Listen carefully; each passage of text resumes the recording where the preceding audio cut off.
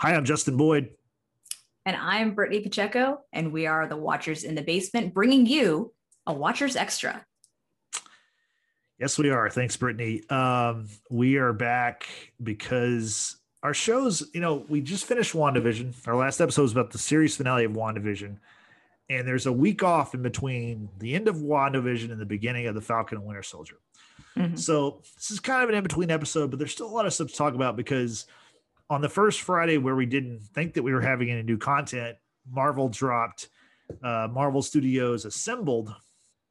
And the first episode was, of course, about the making of WandaVision. So let's talk a little bit about kind of WandaVision behind the scenes. Now, Brittany, I know you were able to watch this special. And what were your overall kind of takeaways from it? I was really glad that we got to see the making of WandaVision just because of the fact that they took it back old school. And by old school, obviously, the same methodologies of, filming in front of a live studio audience and it being more of like a theater piece with respect to the 1950s style episode. And it really channeling a lot of technique, not just with the actors, but with the showrunners and production designers and things like that, having to use old techniques in order to make things look like they're flying or they're levitating, whatever. It was really interesting just to see those challenges and how you overcome those challenges. And even with the actors, of course, they talked about the costumes and the makeup. We saw that Vision's paint, if you will, instead of the traditional red face that we see. Paul Bettany had to be painted in blue because in black and white, the red color, true red color, comes off very, very dark. But when you have blue, it comes off a lot lighter in the black and white screen. So just those different techniques, those different challenges that they had to overcome, even with the more modern style of creating that hex and the static and the noise, if you will. That was just really cool and interesting to watch and listen to. I really enjoyed it. I really like seeing the behind the scenes things, because that's where the true magic actually happens. It's, the post-production is phenomenal, of course. The final product is even more phenomenal, obviously. But like the fact that behind the scenes work is just a whole other level right there. What did you think? I was going to comment on something you mentioned, which I did not know at all. The point about having to wear like blue lipstick to make it like, if you're in black and white, they would like the female characters would wear blue lipstick because it would appear to be more red than like the red, which I like. That kind of blew my mind. I didn't know anything about that or even understand. I still don't totally understand why that's the case, but that's a color, probably graphical design stuff thing that I don't understand. Yeah, it just comes off very dark. So if I were to, make myself in black and white right now, my lips would look a lot darker than what they appear to right now. Of course, it would look almost as dark as my black shirt that I'm wearing, or my dark hair. But yeah, you have to find different things in order to, trick the camera, if you will, and just make it work. So like I said, seeing anything behind the scenes is just a really, really cool featurette, because there's so much that goes into making a television series, let alone a movie. And the fact that these people obviously really got into it, because the day that they were, filming in front of the live studio audience, even the crew was dressed up in that era of the 1950s. And so the fact that they obviously took pride in what it was that they were doing, they worked hard for it. And it shows in what it is that they delivered. It was really cool. Yeah, no, I totally agree. I like how quickly they put the making of out, like it was literally a week after the finale. And, as you could see, they obviously were filming this making of show while they were filming the show. And that kind of leads off one of the first things I want to talk about is how Elizabeth Olsen has a great quote, like literally like about a minute and a half into this show, this making of WandaVision. She has a great prediction that totally came true about how fans would perceive WandaVision. And she says, I just think it's going to be so shocking and confusing and exciting for our fans to dissect what we're doing what we're doing and why, and for them to try and get steps ahead of us. That's just very cool and very satisfying. And like in that, she totally like nailed like the fact that people were gonna theorize and, you know, try to Set solve this themselves up for mystery. disappointment.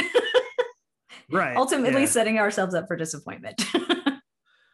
Yeah. I mean, I think though, like, I think we talked about this a little bit last week. You know, I think the second time I watched the episode, I enjoyed the finale more because I knew that there weren't going to be any kind of crazy, you know, oh, Doctor Strange is going to be there, or oh, John Krasinski's Mr. Fantastic, who we don't even know if he's really been cast for that yet officially. Right.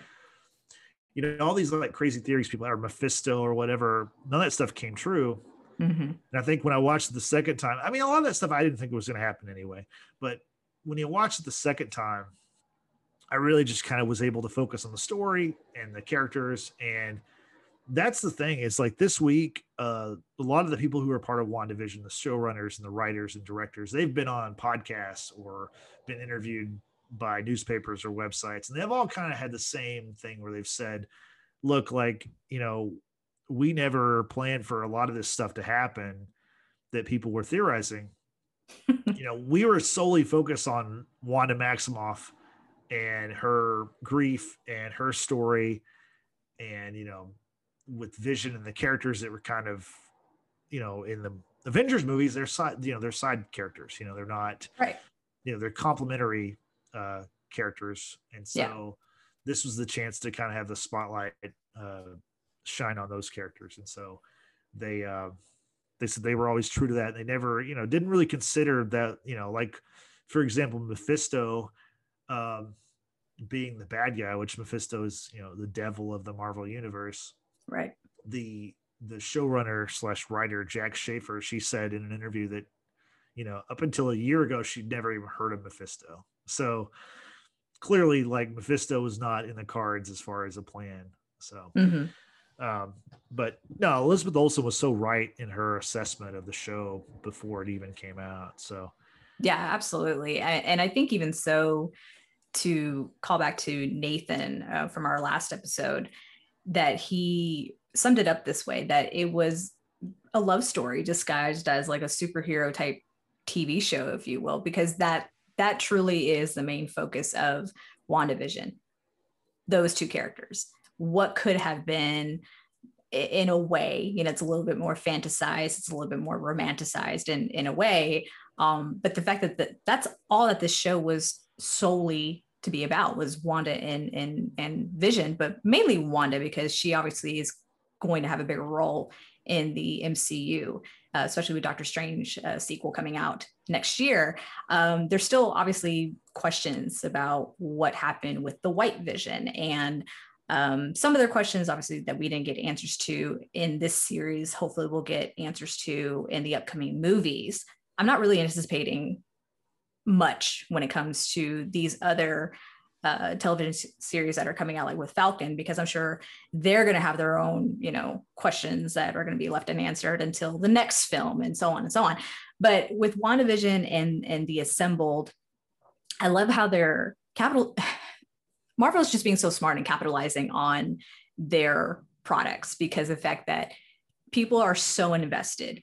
Clearly the world was invested with our theories and our different, you know, just takes on what the show is going to be like. And the fact that, you know, we crave for more. So the behind the scenes thing for WandaVision was fantastic. I'm sure we're going to get one for Falcon and Winter Soldier. And then when it comes to these other shows that will be coming out on Disney Plus within, you know, years to come. I mean, they're just so smart. Marvel is so smart to, you know, make a show of a show. Like that's just brilliant in my opinion. Yeah. And, you know, and Disney Plus, obviously they've done this with the Mandalorian. I think they actually have 2 seasons of that show, but it's more of I think it's 4 or 5 episodes per season about the Mandalorian. I haven't had a chance to watch. I don't know that I really have interest in watching that, but I did hear that the second season of that show doesn't even talk about the Luke Skywalker thing, which to me is like, if you don't talk about that, then there's no point in me watching. So yeah. Anyway, I did catch one episode because we're talking about the Mandalorian very briefly. dealing with the music for the Mandalorian, like the signature musical piece when it's the Mando, walking in his music and that kind of thing, the different instruments used to create his theme. And that was because I love music, of course, like most people, but that was really interesting to see, I think, just in that respect. But I too haven't watched The Mandalorian behind the scenes as of yet. I'm a little disappointed about the whole Luke Skywalker thing because they had to keep that for, a secret for over a year. Yeah, and the fact that no one got that info ahead of time to spoil it was fantastic. Yeah. So apparently they don't talk about it or even explain how they did it. I mean, which some of that, whatever, like you don't want to give out the recipe for the secret sauce. I understand that, but sure, to not address it, it's kind of strange because it was the coolest thing's happened in Star Wars, in my opinion. Exactly. 30 plus years. So. And the fact that you actually get Mark Hamill to reprise his role, as a young Luke Skywalker, like getting his take on that, being approached to, hey, this is what we want to do. We want to bring you back in this sense. Like, come on, that's fucking amazing. Yeah. It seems like a missed opportunity. Definitely. But back to the WandaVision thing. What did you think about, so they interviewed a lot of the characters and actors who appeared in the series, and they even talked to Evan Peters, which I thought was pretty interesting. But I also think it was kind of noteworthy how he never mentioned. I mean, he's briefly interviewed from what they show us in the special. He doesn't mention, and no one ever says, "Hey, like I played this character in a different universe." Like. It was so strange that they didn't like mention that. And so that has me thinking one of two things. Mm-hmm. Either they're just not going to bring that stuff up because they're going to introduce their characters how they want to introduce them and create their own X-Men and their own universe and whatever. Yeah. Or two, they don't want to talk about that because they want it to be a surprise down the road. Which, did you think that, or do you have those kind of thoughts? I hadn't really consider that up until you mentioned all that right now. I wouldn't be surprised if either one of the two were to happen, if Marvel would just like kind of just, start fresh now that they've acquired the X-Men rights. I wouldn't be surprised if they kind of revive it and, recast and redo some of these movies. I know there's been talk about Zac Efron maybe being the new Wolverine, which I have a lot of mixed feelings about. I don't know about that, but with Evan Peters, not either they just didn't address it in the interview or they cut it out or, whatever. You don't know how like these things work. Who knows with Marvel at this point now? I don't want to try to predict what it is that Marvel's going to do, because obviously with WandaVision, we all thought a certain series of events may happen, and then it didn't happen. So it's like, I'm just not going to try to guess anymore. I don't want to be disappointed again.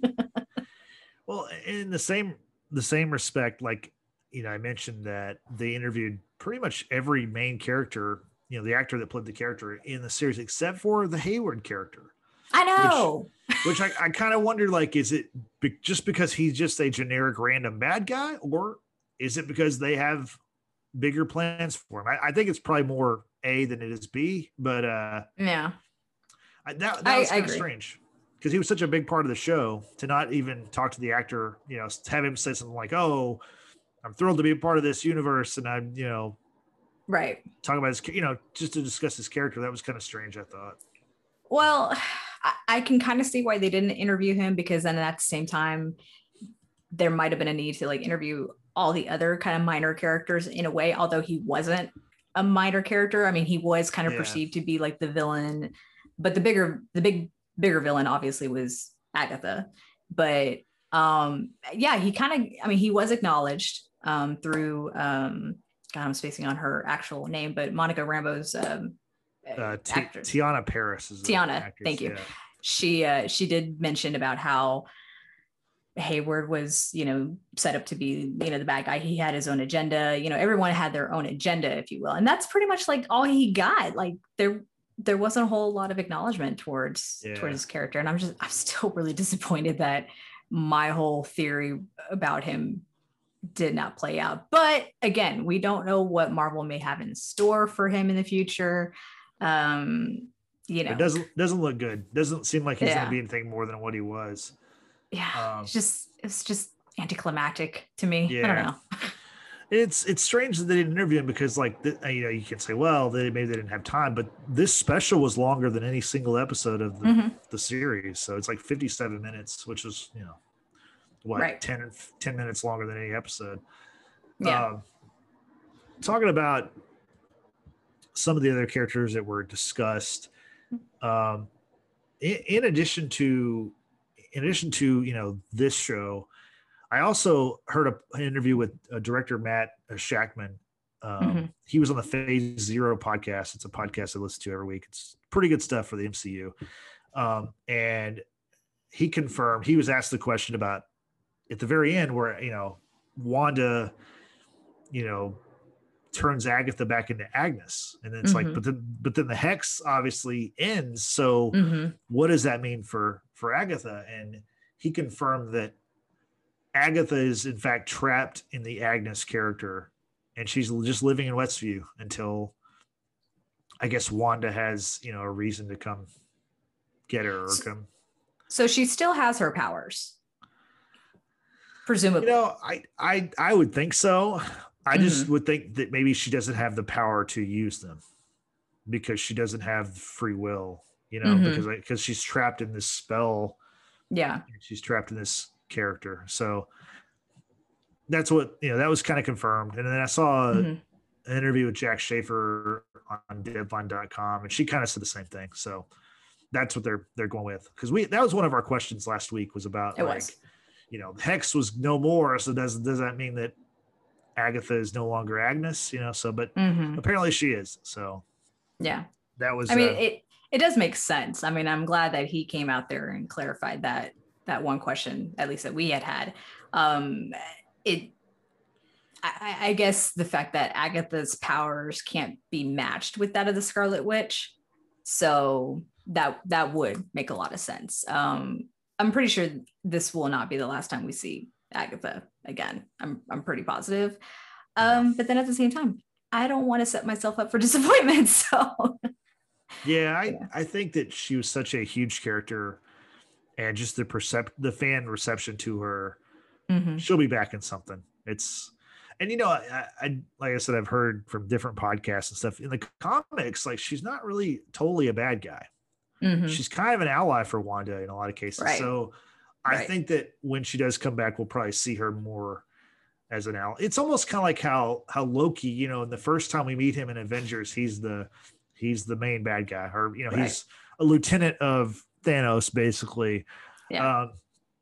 And then several movies, as he moves on, he's kind of helping Thor, kind of not. Like he's always kind of has his self-interest in place, but then he's straddling between right. He's on the fence between good and evil. Leaning more evil for sure, but he's not total full-on bad guy. So I think we're gonna see that from her.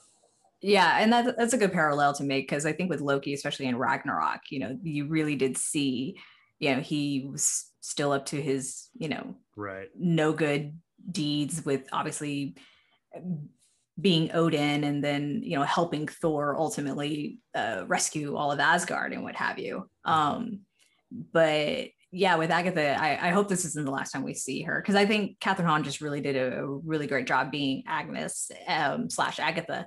And while on this topic, going back to Assembled, to see the different takes that these actors do for specific scenes, right? We saw plenty of the actors on the wires to, simulate them flying and what have you. And so seeing Catherine Hahn do a take of her line revealing Wanda's true identity, talking about, you it was a little bit more forceful than what the actual final cut ended up being, where it was just a little bit more explanatory. So the line of, you're supposed to be a myth, and in Assembled, Catherine's like really doing like, you're supposed to be a myth. It's just really interesting to see the different ways that a line can be delivered and how that ultimately changes the environment, I guess, in a way. Because seeing that take versus what we finally saw as the end product, I was like, oh, I'm glad they went with this because it wasn't so like psychotic in a way, in my opinion. Well, and to follow up on that point, they show another scene from Catherine Hahn where she's doing the Agatha all along at the very end of it. And, and she says, I killed Sparky too. Yeah. Well, then like she walks away and she's like, just, over the top, bad guy cackling. Then she tosses the dead dog, which they didn't show in the show. God, but yes. That would have been an awesome addition to the show. So yeah, you get to see like what was left on the cutting room floor and the different takes. And I thought that was really interesting. Because even like you said, even the scenes that we did that were the same as what we saw in the show, we didn't get the same inflection in their voice and the same takes. Because even the part where she says, you're using these powers to create breakfast for dinner. That was not. Yeah, she yelled that out. Right. That was crazy. That was not the line reading that we got in the actual episode, which I agree with you on both counts. Like they picked the right version. But it was fun to watch that. It really was. Yeah, and even like the dress rehearsals, if you will, for the very first, the pilot episode of WandaVision, seeing them use the Dick Van Dyke set, which I love that Matt, the director of the show, talked about having lunch with Dick Van Dyke and using him as a consultant, what have you, but you actually visually see, okay, this section over here is the office. This section right here is the living room, which immediately leads into the kitchen. And so just seeing how massive like these sets have to be in order to film in front of that live studio audience is just really cool to see. And the fact that, they kept with the theme, the era, down to the audience chairs, to make it really authentic. The audience appeared to be dressed in a timely type manner as well.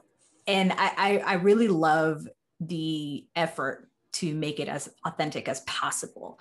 And, of course, the actors, a lot of them do a lot of method acting. So like Lizzie, you could even hear her in her interviews dressed as the 1950s Wanda, the voice inflection, the over the top kind of enthusiasm and whatever she was saying. It's like they keep in character, which I think is really great to see in the behind the scenes featurettes of these shows. And one of the things that was funny in that interview, they were talking about their costumes, talking about having better posture and having a waistline, and Vision apparently needed a fake butt. Yeah, that was the most bizarre part of the whole thing. Cause I'm like, why does he need a fake butt? Like his butt is not a point of emphasis for anything, honestly. Like it's, if Jennifer Lopez was a superhero, I'd understand that you'd have to have a butt that represented her, but like, I don't understand like Vision of all characters, I don't know either. I just know obviously with the costumes, which again, great attention to detail. Deborah Jo, who played Mrs. Hart, really expressed her love of wearing the 1950s styled costumes because it gave her, a waist. She said the undergarments weren't that great to wear, but it was very flattering, which I agree. Right. As a female, I do very much like that style of clothing. But with the notion of Vision needing to have like a butt, because I guess the style of the slacks that he was wearing, they seemed a little bit more high-waisted and very slim trim, what have you. I guess Paul Bettany just doesn't have a whole lot in his caboose and he needed a little assistance. But I thought that was just really interesting how the lengths that they had to go. And I'm curious, was that a thing for the actors back in that day? They needed to wear, either like a girdle or butt lifts, if you will. Paul Bettany even said that in his shoes, he had lifts in his shoes. And that was something that I know for a fact that actors such as Bing Crosby had to wear during his time, because Bing Crosby was a little bit on the shorter side.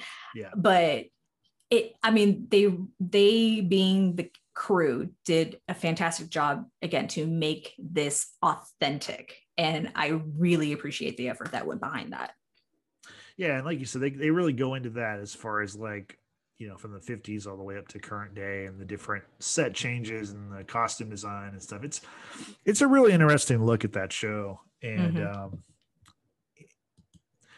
you know, it's Seeing sorry, one thing, seeing like the freeze, like the freeze framing when Wanda is using her magic to change out of her Sokovian dress, you know, the very very seductive looking dress, and she's like, oh, I need to change, and she snaps and then pauses long enough for the cut to end, and then it's like, and then I change, like, you know, she's playing up to the audience, and I think that was great. Also her with the magic of cooking, you know, the dinner, and you see like the uncooked chicken and then, you know, freeze, and then someone comes in and changes the prop, and then, you know, unfreeze, and, you know, they just have to really, you know, work on their craft and their timing, and it's so fun to watch, because I think Lizzie Olsen had said it, it's basically theater, you know, at this point what they were doing is theater. And she talked about her training at NYU, where it's like, you know, why do I need to learn all this other stuff? I'm never going to, you know, use this in my career. And then lo and behold, she actually used a lot of that training in WandaVision. In the biggest role of her career. Yeah. Or the biggest project. Yeah. Exactly. One of my favorite parts of the show was whenever they talked with the songwriters, the people who, I guess, produced the music from the different, you know, episodes and the different time periods. What did you think about that part of the show? So I really loved that. I didn't realize that it was Kristen Anderson Lopez and her husband, Robert. They are songwriters from Frozen, and they actually won, I believe, an Oscar. Was it an Oscar? They won a major award, okay, for their work in Frozen. And I remember their speech, their acceptance speech, and it was just so cute, because as songwriters, they wrote their little parts, and it was one person's turn, and then it went to the other person, back and forth. It was just so charming. And so the fact that these two were brought in to write the different theme songs for, you know, WandaVision, you know, episodes was just so fitting. And the very fact that Robert had talked about, you know, we had to start with just like a few notes, and that was going to be the tone for all of the theme songs. And so he, you know, Robert played it, and his wife was just like, that's it. Okay, now we have the rest to figure out, the 50s, 60s, 70s, and so on. But the fact that they used those few chords or a few notes as the basis for everything, and you do hear the modifications throughout the eras, like, it's brilliant. Like, I don't have that mindset to do that kind of work. So to see the inner workings of what songwriters do, and, you know, composers and musicians will do with music, is just really, really cool to see. Yeah, I agree. The one thing that they didn't talk about, or the one song they didn't really go in depth on, was the Office style theme, which I was, you know, probably my favorite, just because, you know, obviously the Office is one of my favorite shows. Yeah. But they, you know, I did like how the very end of the show, the credits were to the Office song. So there it was, for sure. That was I'm glad they included it, because that would have been a pretty big omission in my mind. Yeah. We can't have that. We can't disrespect the Office like that. Come on. Yeah, exactly. Was there anything from this special that that you wanted to highlight or point out? I think overall it was done very well. I did, and it never occurred to me about the production design for like the military base outside of the Hex. It didn't occur to me just how much thought has to go into setting that up. I mean, these professionals, because that's, you know, what they are, they do their research, they do their homework, they go and reference, you know, different military type bases, and try to, you know, incorporate and take from here and take from there. But then they still have to put like a Marvel spin on it to make it kind of be its own standalone base, which I thought was really, really awesome to learn about. And how quickly they would have to do these set changes. They'd turnarounds, film for 2 days, and then they'd have 2 days to set it up for something else, and literally had like maybe 12 hours to repaint and do these things. I mean, these people have to work quickly, and they worked during the quarantine, obviously, because you did see people wear masks and continue with their work. But again, I can't stress this enough. The crew, cast, everyone involved in this show really put their heart into it. They put so much effort into making the show not only flow well, but aesthetically look, legit. And it's such a well done show. I have a bigger appreciation for WandaVision now after watching Assembled. Yeah, I totally agree with you. It was, WandaVision was such a unique and cool show, and I gotta say, I already missed it a lot. I really enjoyed it. It was a good like weekly thing to watch. Well, now you can binge watch it. Yeah, it's true. You can knock it all out in one day if you wanted to. Yeah. The last things I'll mention about WandaVision was, like I said earlier, this week was kind of a big post mortem or whatever, post game kind of talk about the show. And so, the writers and producers and directors were on all kind of platforms. And and I did want to point out that this was actually Matt Shackman, the director. He said this several times on different shows and stuff. He mentioned that, we had questions about the rabbit, Senor Scratchy. And the rabbit was actually a demon. And they did film a scene where the rabbit transforms into a demon. And the kids have to kind of, get away from it in the basement. But ultimately they decided that, that didn't really fit the episode tone. So I thought that was really kind of, I thought that was kind of crazy because to make that big of a thing with, to take a rabbit that's in a lot of the episodes and do a, what's the werewolf in London kind of transformation into a demon. A demon. And then not show that. I was like, that's kind of an odd choice. But something else we learned that I learned from reading various things and checking out other podcasts was that they originally had planned to do 10 episodes. And that, the show wasn't even done when they started airing it. The finale wasn't done. So really? Yeah. So they were working up until recently. So it was a quick turnaround. There were a lot of things that, they had to change and stuff. So listen, the people in front of the camera, they do a phenomenal job at their craft, but really the heroes are the people who work behind the scenes to give us the end product, because damn. That's true on most shows, but not on this show, because on this show, the same people who are in front of the camera are also behind the camera. So, so I guess that kind of wraps up our talk on WandaVision. Like I said, it was a great show, and will there be more of it? I don't know. There's no plan for it now, and everyone said that. So we'll see down the road. But let's move on to the next show. Obviously, the next show is The Falcon and the Winter Soldier. So excited. It's premiering March 19th, which is this upcoming Friday. So excited.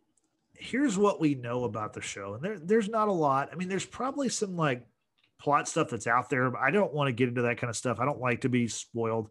So I will say that this is the information that I do know. It's going to be 6 episodes, and it looks like the runtime for each episode is about 50 minutes. So basically we're getting 6 1-hour episodes, with the credits and everything. Okay. So that sounds good. And then I don't know if you had a chance to watch this today, Brittany, but I noticed that Disney Plus added, they have these legends, this Legends series where they give you basically, it's like a highlight video for each character. And for WandaVision, they only had a highlight video of Wanda and Vision. But for the Falcon and the Winter Soldier, of course, they have the Falcon and Winter Soldier because they're the title characters. Yes. But they recently added little vignettes for both Zemo and Sharon Carter. So go ahead. So I haven't checked that out yet because at time of recording, that was just brought to my attention shortly before we started recording this episode. I'm gonna have to go check it out because what I really liked about the legends of these vignettes, I mean, they're very short, very brief. I mean, they kind of they sum up these characters really, really well, and obviously pull from different, movies, of course, at this time. But the fact that if you aren't well versed in certain characters, this is like a really good way to just kind of get that bit of information that maybe you're lacking. Obviously, it seems right now that we're focusing on these MCU original television series with characters such as WandaVision, Falcon, and the Winter Soldier. But I'm gonna definitely check out the Baron Zemo and Sharon Carter because they're obviously being brought back into our lives, if you will, through the Falcon and the Winter Soldier. And that's going to be really interesting. I'm hoping, because I don't know entirely for sure, I'm hoping they still have Daniel Bruhl as Baron Zemo, because I think he's just, he absolutely is. He is. Thank God. Yeah. He's fantastic. I think he's a fantastic actor. Mm-hmm. He just did so well in Civil War. But more than anything, I just can't wait to see the banter between Sam and Bucky, because they're just fantastic together. Yeah, there's no casting issues from what I mean. There are casting changes. It's the same people that are back. The one thing I wanted to say about the addition of Zemo and Sharon Carter is that by giving them that Legends treatment, it to me it shows that those characters are going to be major characters in the show. So, yeah, I'd agree. So that's worth knowing. And by the way, both those episodes are like 4 or 5 minutes long, so it doesn't take long. They're just quick highlight videos. They're actually a little bit shorter than the Falcon and the Winter Soldier of those videos. So anyway, we're excited. That show's coming up next, March 19th. So we will be talking about that in our next episode. And to everyone who's tuning in right now, whether it's through YouTube or Spotify, be sure to go and check out our social media pages where I dropped the latest graphic for the Watchers in the Basement in the style of the Falcon and the Winter Soldier logo. I'm really proud of that graphic. We have got to get merch. I mean, let's just be real. We need to get merch because that logo just looks damn cool. Not to toot my own horn, but beep, beep. Right. Yeah, you should, because that I mean, I think all of our graphics are really cool, but that one especially it's my favorite one. Yeah. I would love to see that logo on a shirt, because that's a shirt I would wear a lot. So yeah, it's very good stuff by you. So thank you. Appreciate it. Thank you. So moving on, let's talk about something that just happened. I guess happened today. That was official. I think it was last night. Okay. I started doing a little bit of research. It was last night. Okay. So Avengers Endgame is no longer the highest grossing movie of all time. It's been unseated by the previous number one highest grossing movie of all time, Avatar. And you might say, well, how is that possible? Well, Avatar was re-released over the weekend in China. It grossed an additional 12.3 million. And so it now has, as a past Endgame, it's now at 2.802 billion. So good grief. a lot of money.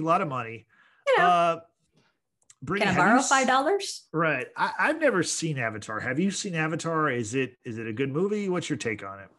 So I have seen Avatar.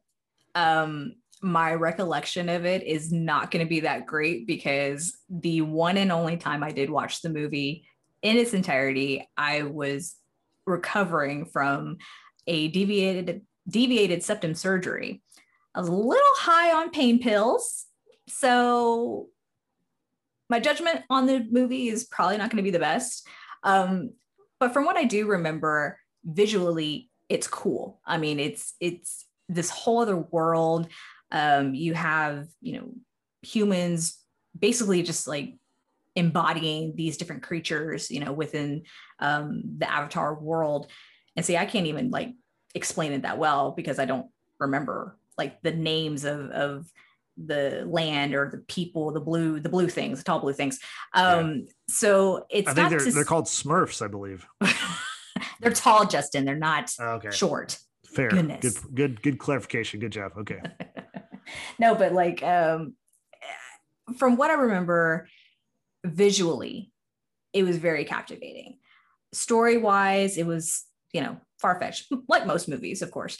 But I know that for the longest, it was regarded as like James Cameron's like best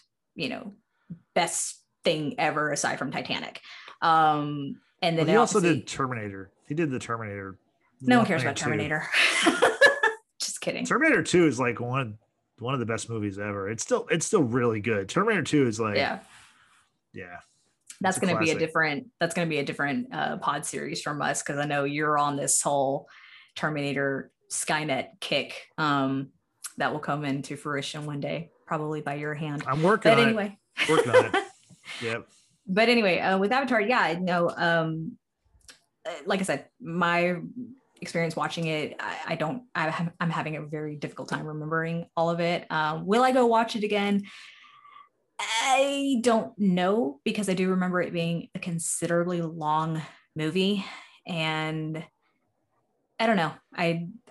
Well, I mean, you can't really say that, because the Snyder Cut's going to be 4 hours and you're going to watch every minute of that. Listen, so. I've watched all the extended editions of Lord of the Rings and The Hobbit multiple times. I will not watch the Snyder Cut. I'm sorry. I just won't. Like, it's not my jam. Sorry. Okay, fine. No, the thing that is interesting to me about Avatar is, like I said, I've never seen it, but everyone I've talked to who has seen it, no one like says it's their favorite movie. Like, no one seems to, like, everyone's like, yeah, it was a movie, it was fine, but no one was like loving it. Like, to me, that's why it's so surprising that it's the highest grossing movie of all time, because I mean, like, I don't think you have fanatical people who are Avatar fans like Star Wars fans or superhero fans, Marvel, or be it Batman or Superman, Lord of the Rings, even. Yeah, exactly. Yeah. Like I just don't. It's like I said, people say they've seen it. They're like, yeah, it was fine, it was good, whatever. But it's not like, oh, like most people like loved Endgame. You know what I mean? Like I thought it was awesome. It's such we all cried. I mean, come on. Yeah. I saw it 3 times in the theaters. It was, I mean, it's a 3-hour plus movie. So, I will agree with that statement about having watched Avatar. It's like not going to break my top 10 for sure. I don't even know what my top 10 is, but I know for sure Avatar is not going to be in the top 10. Right. It's one of those things I feel like, in order to feel like you can comment on it, you obviously need to have watched the movie in order to just weigh in. But it's not like a make or break, like, oh, you're not cool because you haven't watched Avatar. Like, no, my life has gone on. Like, I'm good. I think my life would be the same had I not watched it. Like, I'm not knocking the movie itself. It's just, it's not my jam. Like, I'm not going to go back and rewatch it like I do Harry Potter or other, franchises. Like, I'm just not. And you don't have to go to the theater to watch it. I mean, I'm not even sure if theaters here are open right now, but because it's on Disney Plus. It's been on Disney Plus for a while, so you can watch it there. So my question is, why was it finally released in China? I mean, I know there's always like restrictions with certain movies and things like that, but why now? It was released there before. It's just they're trying to reopen their theaters, and so they're putting big movies. Kind of like what happened here probably like 6 months ago or so, when like with Black Panther was in the theaters. I think like Empire Strikes Back was, and they were trying to just get people to come back. Yeah. So that's what happened. They re-released it. The thing that, so then can it really count? No, it does count. Yeah, because it's still the same film. Yeah. I mean, technically Endgame was released twice, because Endgame came out, and then they took it out of theaters for like a week because they released like an extended edition, which was like 5 extra minutes, which I went and saw that. I remember. And they had like a giveaway poster that was really cool. They had the Infinity Gauntlet. Yeah. So, who knows? Maybe Avengers Endgame, the 10th anniversary or the 20th anniversary will be released again. And, Yeah. you know, hell, by then, maybe, you know, there will be a slew of movies that will have passed all these movies. I don't think so because of the theater situation given the pandemic, but God forbid DC, you know. Sorry, I couldn't even finish that sentence without laughing. I don't think it'll be a DC movie. I think it'll be Marvel movies or something else. But the last thing I'll say about Avatar, and this is what's interesting about it to me, is the fact that Avatar apparently has 4 planned sequels. Mm-hmm. And they've been in production for, I mean, a decade or long time. Yeah. And it's like, when are these? Are they just gonna like come out like Lord of the Rings did, where it was like every Christmas time? You know, they were like for 3 consecutive years, you had 3 consecutive, you know, Lord of the Rings movies. Or that would require all of the remaining movies to be filmed simultaneously as Lord of the Rings was done. Lord of the Rings might be. Yeah, all 3 films were you know, filmed at the same time for a span of 10 years. Right. And that was the only way they were able to release it the way that they were. So I don't know. I mean, things stay in pre-production for a long time, and then some things just, you know, never come into fruition. But I will say, the last thing I will say in regards to Avatar and Endgame, Zoe Saldana is banking, because the fact that she not only is in the Marvel Cinematic Universe as Gamora, you know, she obviously was in Endgame, but she also was a lead in Avatar, and both are owned by Disney. Right. They're going to be making bank, obviously. Yeah, Disney is banking. I don't think she's making any more money than she. But hey, she's in 2 big, you know, films. Not only that, but Star Trek. And then she also, if you want to keep on track with Disney, she was in the first Pirates of the Caribbean as Anna Maria. She slaps the mess out of Johnny Depp, which I would love to do one day. But anyway, so yeah, you know, she's, you know, probably unintentionally just, you know, making bank. Probably intentional. I mean, she is an actress, so that's cool. That's fine. Exactly. Okay, so from there, let's talk about Batman. And I want to bring this up because the Batman, the Robert Pattinson movie, which will come out next year, they recently wrapped up filming, so that's exciting. Yeah, because you know, it was obviously impacted by the pandemic, which I mean everything has been. If Batman ends up glittering, I'm gonna shit my pants. Well, don't do that. But there's got to be a bathroom in that behind you somewhere, down one of those hallways or something. Now, the Batman, it wrapped up, and that's cool, and I'm looking forward to it. The trailer dropped over the summer. I thought it was really good. But I am vengeance. Right.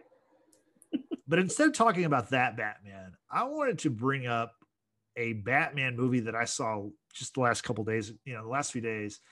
It is a Batman fan film, and it's produced. The company is Bat in the Sun. The film is called Dying is Easy, and it's about a 25-minute video. It's on YouTube. I mean, Bat in the Sun has millions of followers, so and they've been around for a while. But the reason why I wanted to highlight this is because the guy in the Batman costume, the actor is Kevin Porter. It's the best, like, in costume looking Batman I've ever seen. Like, he looks like the Batman from the Arkham Asylum video games, but like in real life. Like it's pretty impressive. I would urge anyone interested in Batman or just want to see a cool costume to check out Bat in the Sun, because they have a lot of cool stuff. Not just Batman. They have all kinds of videos. They have a video where Batman is fighting Darth Vader. They've got, you know, Spider-Man and Deadpool and all kinds of stuff, and Wolverine versus you know, the Winter Soldier. I mean, they've got all kinds of cool stuff. But that costume is amazing. What did you think about that, Brittany? So once again, you open, you know, my eyes to new things. So I didn't hear about this up until, you know, right before we started recording this pod. And so I did check it out for just a few minutes. The opening was really cool, really solid. Visuals look great. The mood of it seemed very appropriate for like a Batman movie. But yes, the Batman costume looked legit. Like it could have been a Christopher Nolan type of, production with just how that costume looked, I think. It was cool. I'm going to go back and check it out for, the rest of it. Cause it's only like a 20, what did you say? 25 minute. Yeah. I think it's 25 video. Minutes. Yeah. Yeah. So like, that's nothing compared to a Snyder cut that's going to be 4.5 hours long that, I can't get back. It's going to be only 4 hours and 2 minutes. Okay. So not 4.5 hours. Like you're inflating it too much. Okay. So that was a good transition. Am I though? Yeah. So let's talk about the Snyder Cut. This is our last topic for the week. The Snyder Cut, of course, famously will drop on March 18th, a day before the Falcon and Winter Soldier. As we've said numerous times, it's going to be 4 hours and 2 minutes. But the movie actually leaked on HBO Max a few days ago. And if you were tuning into Tom and Jerry, the new animated / live action film, you got to see about 2 hours of the Snyder Cut before that was before the HBO Max people realized the mistake and took it down. Was it a mistake though? Let's bring it back a little bit. Yeah, let's bring it back a little bit. Okay. Because when Game of Thrones was on and like the new season was underway, like episodes would be leaked, ahead of time, right? So HBO, I've got questions. Are you really just bad at dropping stuff ahead of schedule, or are you doing this intentionally? Like, come on. I think it was a total mistake. I don't think there was any kind of, what did they gain from it? You know what I mean? Like buzz. But there was already a lot of buzz around the Snyder Cut. Like, I don't think that's gonna. Well, okay, that's fair. But the people who like that, who like comic book stuff, they're gonna watch this movie, whether they hate watch it or watch it out of enjoyment. Yeah. So, did you find this out because you were watching the new Tom and Jerry movie, or no? I just saw that on social media. No, I wasn't watching that movie. I have no desire to watch Tom and Jerry. Had I have known, I would have checked out the first couple hours of Snyder Cut because it would have given me like a leg up on everybody else. Because so then you would have, in total, once you actually do see the whole thing, you would have watched at least 6 hours and 2 minutes. No, I would have just gone to wherever it ended. Wherever the Tom and Jerry cut ended, that's where I would have picked up the Snyder Cut. That's hilarious. Yeah, because I don't think I'm going to watch this movie more than I might watch it twice, but not. I'm very interested to see how you do this because from what you've told me, you can't really sit for a long period of time and watch something like as long as movie of that time. I can watch it in segments though. I can make it 4 1-hour episodes if I want to. Oh my god. No, I think I'll probably try to watch it in one sitting, or at least in one. I'll definitely watch it in one day. Next Thursday, I will have watched the Snyder Cut. Now, whether I take 7 breaks in the middle, who knows? But so Zack Snyder was featured in a New York Times article that came out today. And I thought this was interesting. He's talking about, how his universe compares to Marvel. And he talked about Marvel's success. And I wanted to read this quote. He was asked, was it intentional to have your universe contrast what Marvel is doing in movies? And he says, I knew it before BVS, meaning Batman vs Superman. When we made Man of Steel, Marvel is doing something else. They're doing, at the highest level, this popular action comedy with a heart, and they have that nailed. An effort to duplicate that is insanity because they're so good at it.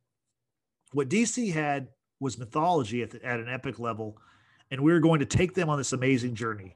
Frankly, I was the only one saying that.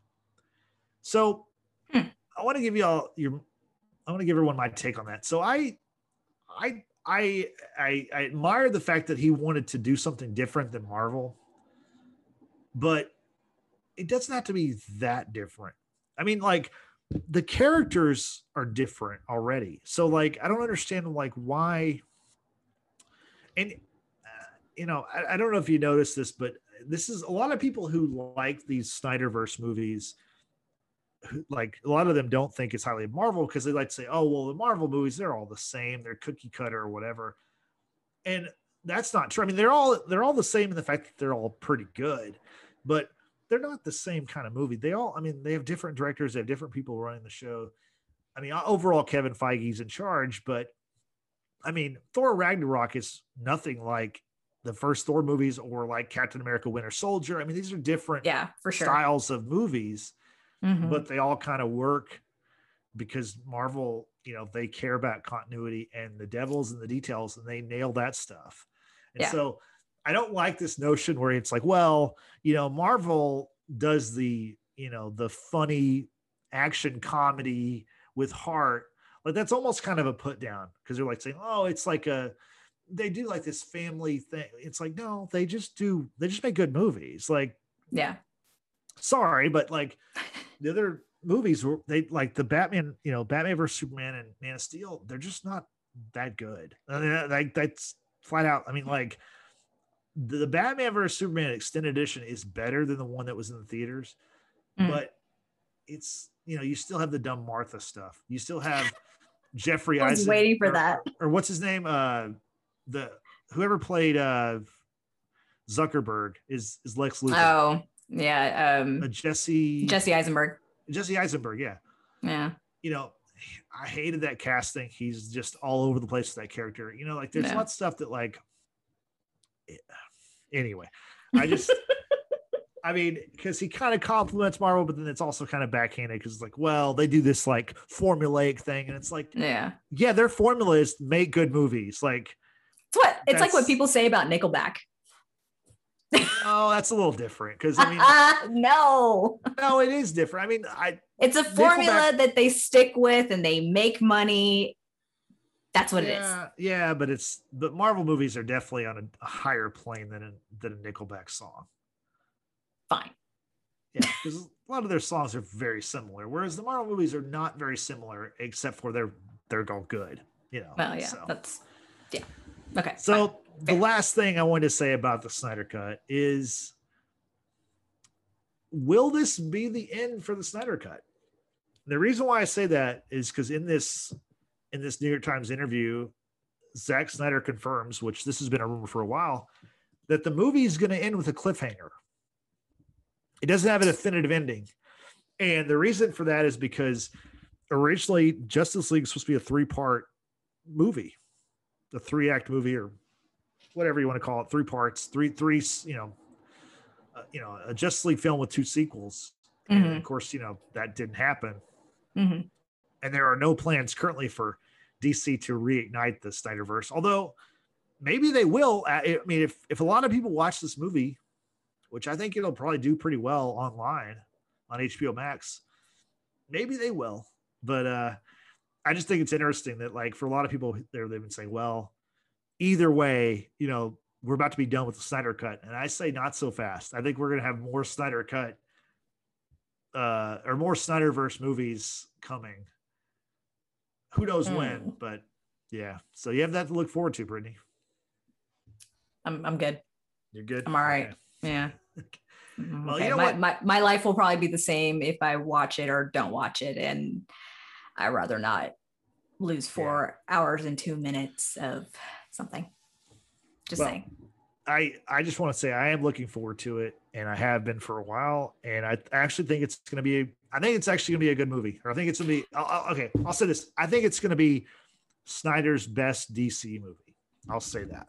Well, for your sake, I hope it's everything that you hope for. I hope you enjoy it, whether that be in one sitting or in 7. I don't care. Right. But hopefully it's something that you can walk away with and be like, yep, that I'm good. I've watched it once. I'm all right. I'm good. And whatever. Well, we're going to talk about it next week, because either way, like it or hate it, we're going to discuss it next week. Not me. Well, I'll be discussing it. Maybe I'll talk about myself. But you've got Frank and George who said that they'd tune in. Watch it. So, okay. Yeah. I don't know about Nathan. Nathan, I think, was kind of on the fence about it. Yeah, I don't think. I know he doesn't like DC. He's not a Superman guy at all. So that's right. He's an X-Men whore. Yes. Self-proclaimed, by the way. Self-proclaimed X-Men whore. We didn't give him that tag. Well, Brittany, before we wrap up, how can people find us on social media? Very simple. All you have to do is just search The Watchers in the Basement on Facebook, Twitter, and Instagram, and check us out on YouTube. Mainly do a lot of video podcasts, but if that's not your thing, we are also available on Spotify, Apple Podcasts, and Google Podcasts, all thanks to anchor.fm, where they make it super easy for us to record a podcast and upload it. That way we can get it out to everyone. Last thing before we go is just make sure you subscribe, rate us, give us a 5-star review. That'd be really helpful to us because we are not a large podcast, but we are a proud one. And be sure to share this podcast with your friends and family because it's easy to do. It's very simple. Just say, hey, go check them out. They've got good stuff. They're funny. We're just happy to do what we do. It's fun for us. And we hope you all enjoy it. Thanks, Brittany. So for you, I'm Justin. We're signing off now. We will see you next week as we talk about the premiere of The Falcon and Winter Soldier and the Snyder Cut. Oh, God. Yeah. So anyway, see you next week.